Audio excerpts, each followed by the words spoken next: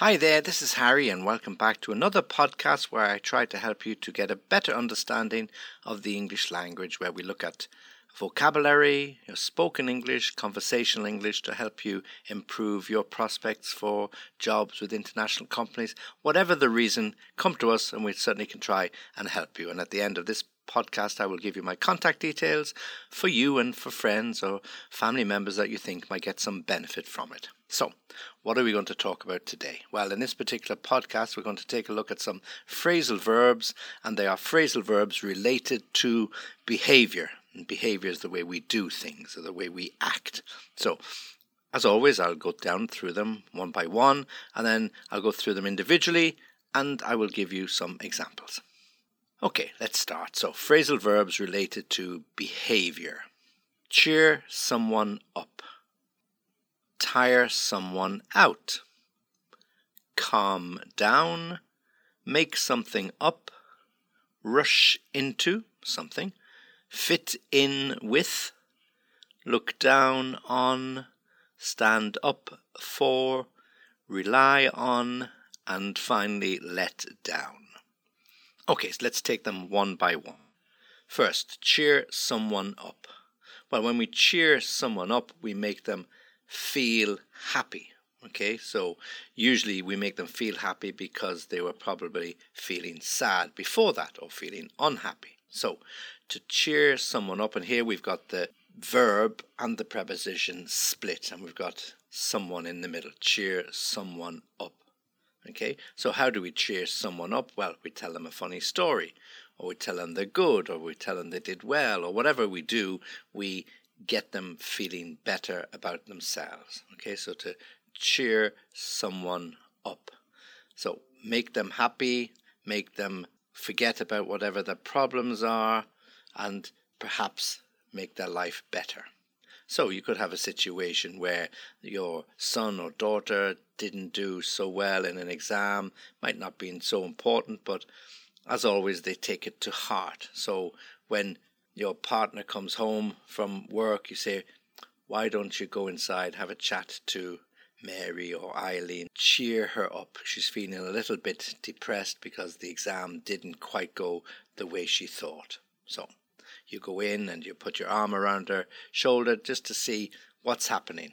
Do you want your dad to cheer you up? Yeah, so you cheer someone up. Tell them a funny story. Okay, next, tire someone out. And again, here we've got the verb and the preposition split. So tire someone out, tire, to tire the verb, out the preposition, tire someone out.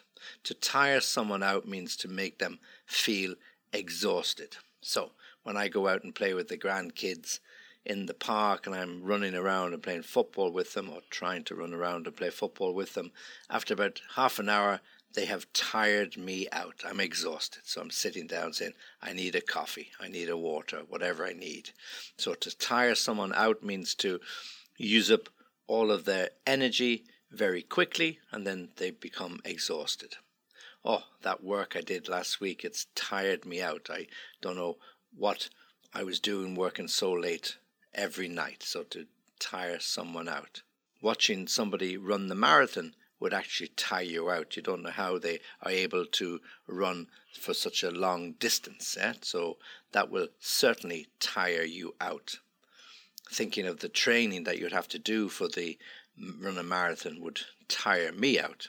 So to tire someone out, make them feel exhausted.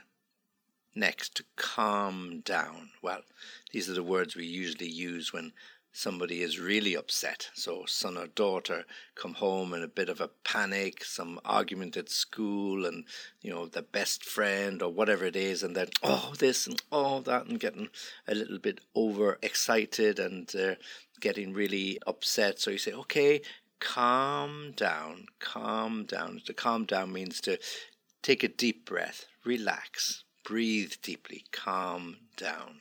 So it's a way we try to get people to forget about the trouble and try and relax and try to explain it to you quite simply without the emotion. Okay, so calm down. You'll have to calm down, kids, as the teacher will say, before we can start the class. No excitement, no running around. Okay, it's the first day back at school. Take things easy. Calm down. Next, to make something up.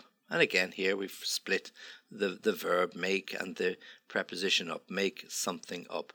So when you make something up, you invent a story. Okay, so you didn't get to work on Monday because, well, you had a bad weekend, and Monday came along, you thought, oh, I can't face work. So, you rang in about an hour after you woke up, and you put your fingers and oh, I don't feel very well today, I can't come in. So makes it sound as if you're suffering from the flu. So you make something up to invent a story as to why you can't come to work. Or if you don't want to go to that 30th or 40th birthday celebration of some friends, you say, oh, look, I really can't go out tonight.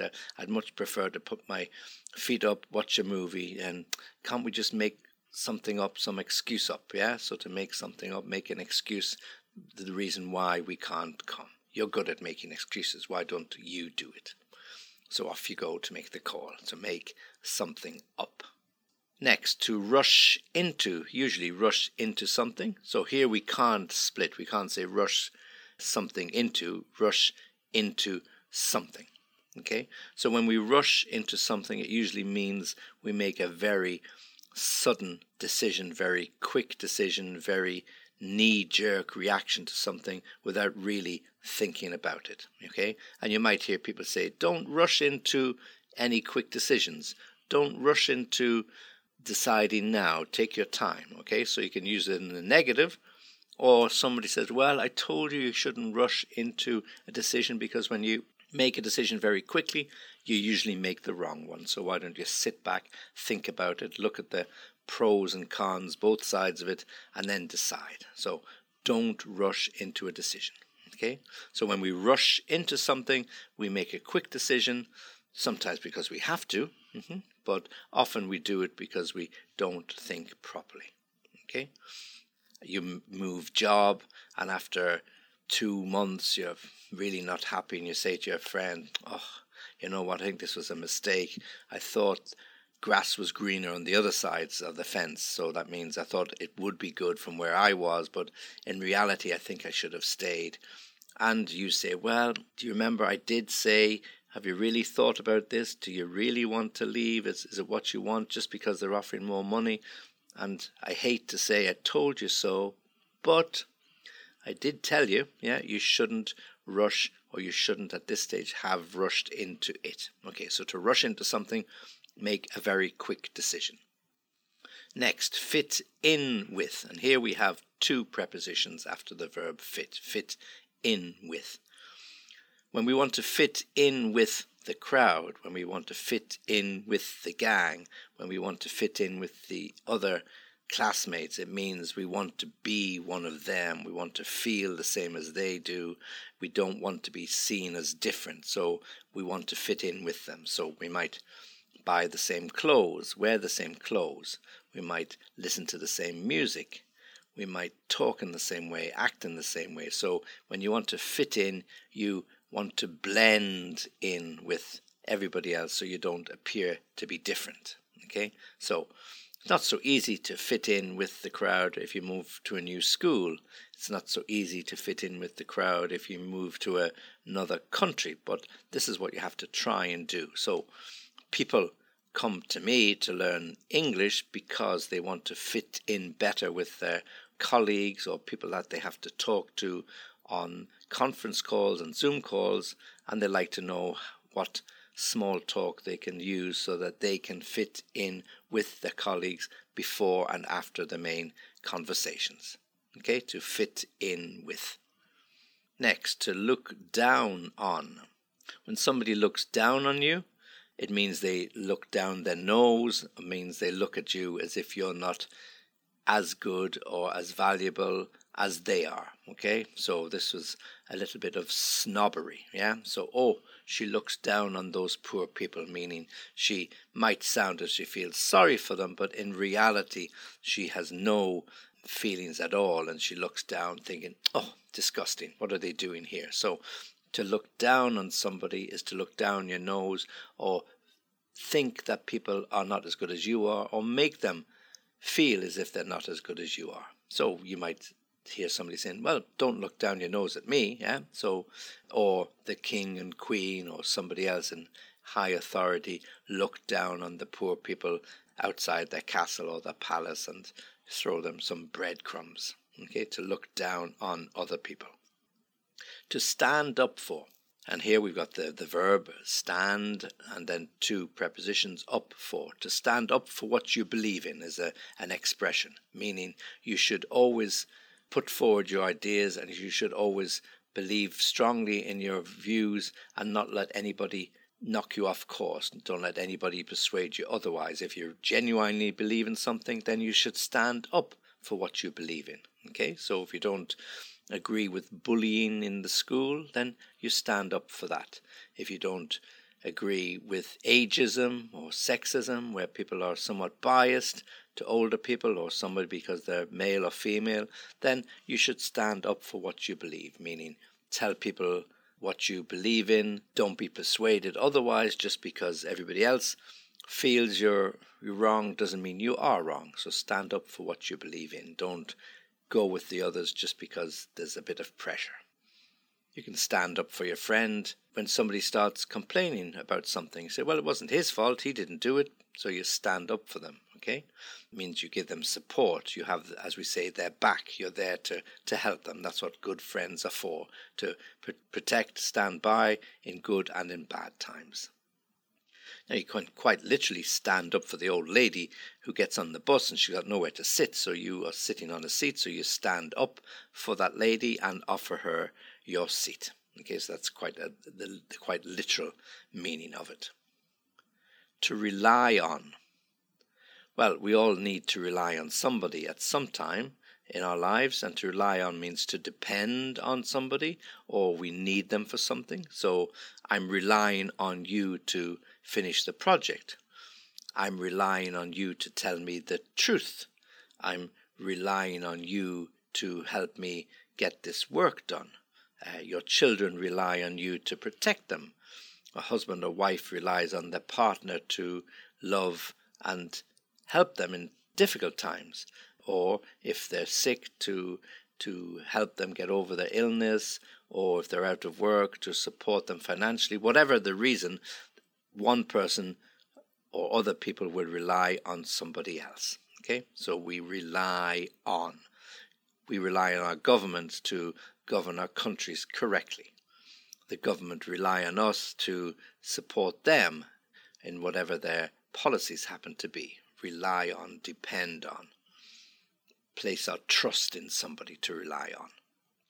You could quite simply use it, if you're waiting for the plumber or the electrician to come and fix something, and you say, oh look, this pipe burst over the weekend and I had a mini flood in my kitchen. I managed to stop the water, but I'm really relying on you to come as quickly as you can to fix it.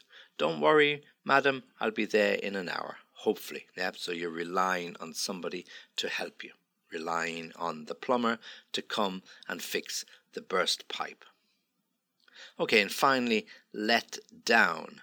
Well, there are many ways in which we can use it. To let down somebody means usually to disappoint them. Yeah. So when we talked before about the lady relying on the plumber to come and fix her burst pipe, she might at the end say, well, hopefully you are reliable and you don't let me down, meaning you don't disappoint me by not turning up or turning up late or not turning up at all. Okay, so please don't let me down.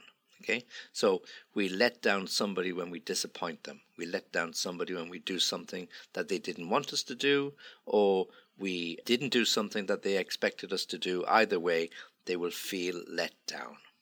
The teacher, when she goes out the class and tells the class to be quiet, she just has to go to talk to the head mistress or the headmaster for some minutes, and when she comes back there's absolute chaos. There's shouting and screaming. She said, you've really let me down. I thought I could trust you, so you're going to have to stay in detention for 30 minutes at the end of the class. Okay, so let down. we can let someone down gently. So if we have to tell them some bad news, we have to find a way in which we can break that news to them rather gently. So, okay, if you have to give them bad news, let them down gently. So that's what your wife might say to you. If you have to tell them we can't go to the cinema or we can't go on the holiday because of this or that, then let them down gently, and they'll be disappointed, but don't just go in and say, okay, bad news, you can't go to the cinema today. Oh. Give them a reason, make up something, or give them an excuse, but let them down gently. Okay, to let down. Okay, so there's phrasal verbs related to our behavior, the way we act with people, the way we relate to people. So let me give them to you one more time. To cheer someone up, make them feel happy. To tire someone out, make them feel exhausted. Calm down, to relax. Make something up, invent a story. Rush into, making quick decisions that usually backfire. Fit in with, feel with the in crowd, yeah? Okay, to fit in with people or others. Look down your nose on somebody to make them feel inferior. Stand up for, to stand up for your beliefs, what you believe in. Rely on to give your support to somebody, or somebody relies on you for support. That shoulder to lean on.